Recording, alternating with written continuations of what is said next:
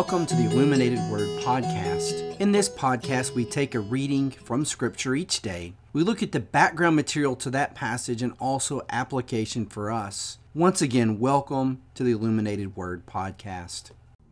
Welcome to the Illuminated Word. My name is Devin Morris, and today our passage is from Romans chapter 5, verses 12 through 15. I will read those to start us off with before we dive in here. Therefore, just as sin came into the world through one man, and death through sin, and so death spread to all men, because all sinned. For sin indeed was in the world before the law was given, but sin is not counted where there is no law. Yet death reigned from Adam to Moses, even over those whose sinning was not like the transgression of Adam, who was a type of the one who was to come. But the free gift is not like the trespass. For if many died through one man's trespass, much more have the grace of God and the free gift by the grace of that one man, Jesus Christ, abounded for many. It's weird going from mostly narrative sections of Scripture to go into letters from Paul. You've usually got a lot more to work with as far as, I guess, just word count, content, that sort of thing. But it's funny, you come to the New Testament, we're going to do shorter passages, but the depth in which they go, you realize you don't have enough time to talk about the 2 or 3 verses when you could, barely scrape by 15 minutes out of like a 10, 12 verse section. Romans is definitely one of those books that just have so much theology behind it. It was definitely the first biblical book when I originally got into biblical studies about 10 years ago that really drew me in. And I had a professor that said, when you get Romans, Romans gets you. And that was very true for me. Romans has so much rich theology in it. This section of our scripture is one of the best examples for that, especially just within the book of Romans.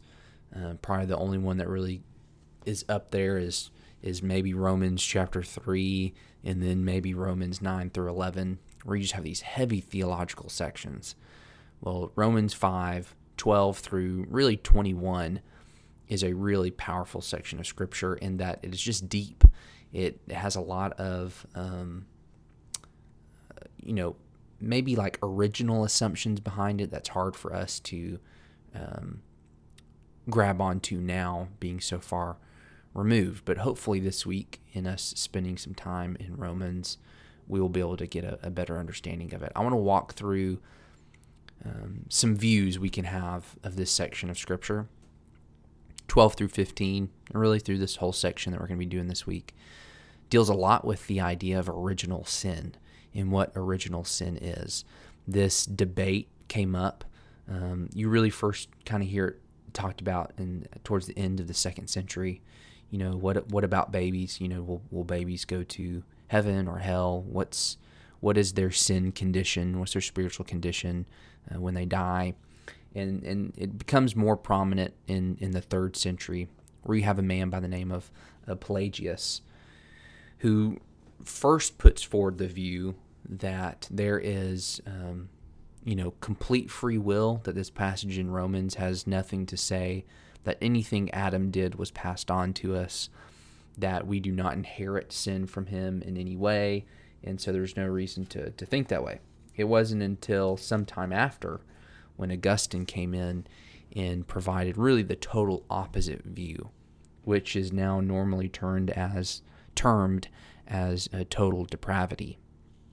But let's run through kind of the gambit here. We have four views we can look at. The Pelagian view, like I just outlined, you could maybe sum it up as, every baby is born in a state of spiritual purity, without any depravity or corruption, with a free will intact. So this also has to do with free will, this concept of original sin. So then you have like semi-Pelagianism, which is not quite original sin, but it kind of takes on both ends of the spectrum. Every baby is born partially depraved, having a soul that is corrupted with spiritual sickness or weakness, with a bent or inclination towards sinning. Still, it's not total depravity. Free will is not lost. Then you have the Roman Catholic approach, which agrees with semi-Pelagianism in some ways, but it differs in that all inherit a state of guilt and condemnation from Adam. An infant dying in this condemned state is excluded from heaven, but he is not consigned to hell either. His fate is to be eternally in limbo, conscious of neither pain nor bliss. Then you have total depravity. Again, authored, sponsored by Augustine. In the Protestant Reformation, Luther and Calvin held on to this. This is one of those tenets of Calvinism. If you know of the acronym TULIP, it is total depravity. It's the T. And it states that every baby is born in a state of total depravity or bondage of the will. In other words, his spiritual nature is so corrupted that his free will is gone. He grows up with a total inability to come to faith and repentance in response to the gospel call. Second, every child is born guilty and condemned to hell, to which he will go unless the grace of God sovereignly intervenes. This is why Calvinists rely so heavily on the idea that God is the one who calls us to faith. We don't even make that decision for ourselves. So hopefully that kind of spells out the spectrum of belief here. There was a really cool article that Chris printed off for David and I for this week. It's by Jack Cottrell in his book, The Faith Once for All. And this is where he kind of outlines these views. Really helpful to look at if you want to turn to that at some point. But he tackles Romans 5 as well, which we're about to do. So Romans chapter 12 is going to be the big verse that people turn to kind of make this case for original sin. So let's read it once more. Therefore, just as sin came into the world through one man, and death through sin, so death spread to all men because all sinned. I think this makes sense. It's somewhat clear, but let's take it line by line. What can be confusing about this section too is that it's even in the Greek, but I think most English Bibles carry it through too, is that it's like Paul starts a sentence in verse 12 and then breaks off entirely. And he goes into kind of this aside for several verses and really doesn't finish his thought until like verse 18, 19. So it's kind of frustrating, but it doesn't derail us too much. We can still pick up his thought. So verse 12, just realize at the end of that verse, he's kind of changing gears a little bit. But verse 12 on its own, therefore, just as sin came into the world through one man, we can see that Adam brought sin into the world in the garden. That makes complete sense. God even states that in the fall narrative. And death through sin, that was the consequence of Adam's sin. That was the judgment that was put on Adam, is that now death, they are going to die. Him and Eve will die eventually. They're not going to live forever like they could have done in the garden. And so death spread to all men because all sinned. There's some discrepancy between how this conjunction works here. Should it be translated as because? And yes, it should. That makes the most sense, especially within the Pauline corpus. You have several other books where he uses this particular phrase, which is F-O, ho, and it's best translated as because. So death has spread to all men, not necessarily because of what Adam did, but because all sinned. So we do see there's both views, I think, in play here so far at the start, is that sin has come into the world. We have inherited some type of sin because Adam brought sin into the world, but death has spread to us individually because we have all individually sinned. Okay, verse 13. For sin indeed was in the world before the law was given, for sin is not counted where there is no law. Yet death reigned from Adam to Moses, even over those whose sinning was not like the transgression of Adam, who was a type of the one who was to come. He has to kind of point out now, okay, where was sin, in the history? What is maybe he's kind of taking a bird's eye view of the history of sin. Where did it go after Adam brought it in?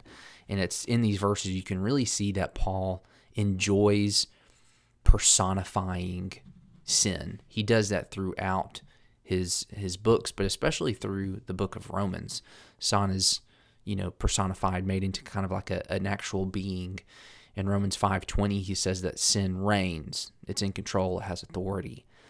In chapter 6, verses 16 through 17, he says that sin can be obeyed. It's something to obey. In chapter 6 and verse 23, he says that sin pays wages. In chapter 7 and verse 8, as well as in verse 11 of the same chapter, he says that sin, it has the ability to seize opportunity. Okay, so that's an interesting characteristic that sin can take on. And in chapter 7, verse 11 and verse 13, he says that sin can deceive, like it actually can willfully deceive people, and it can also kill people. So that's kind of like a thing that Paul likes to do. He likes to personify sin, and it gives it this depth. If sin can be a character in Paul's letters, it is. It has almost a personality, a will of its own. So sin has always been around, though. It's not just that sin came in when the law came in. In chapter 7, he's going to say that the law made sin known, where it then becomes a transgression, which is the word he uses in verse 14. And there is a difference between sin and transgression, especially in Paul's letter here. Sin is, and everyone commits sin. Transgression is committed once the law of Moses came in, because we were then disobeying laws we knew were laws. Sin is laws we're breaking and we don't even realize that they're laws. So from the time of Adam to Moses, sin was there. Sin was around. People were sinning. Even within the Noahic covenant, before and after, sin was there. The law came in just to make that sin known so that we could avoid it, so we could better know God's will. But now when we intentionally break those laws, it becomes a transgression. So verse 14 again, yet death reigned from Adam to Moses, even over those whose sinning was not like the transgression of Adam. See, Adam knew what sin he was doing, and sinning afterwards, before the Mosaic law came in, was different. People were breaking God's laws without there being a written law, but Adam, in a sense, had a written law. He'd heard it from the mouth of God. Don't do this thing, but he did it anyway. And now he qualifies who Adam is at the end of verse 14. Adam was one who was a type of the one who was to come. And this is the only comparison that can really be made between Adam and Christ. They're not comparable in all ways, but they are comparable in the sense of what verse 15 brings to us. That something Adam did passed on to all men, and something that Christ has done has passed on to all men. So verse 15 again.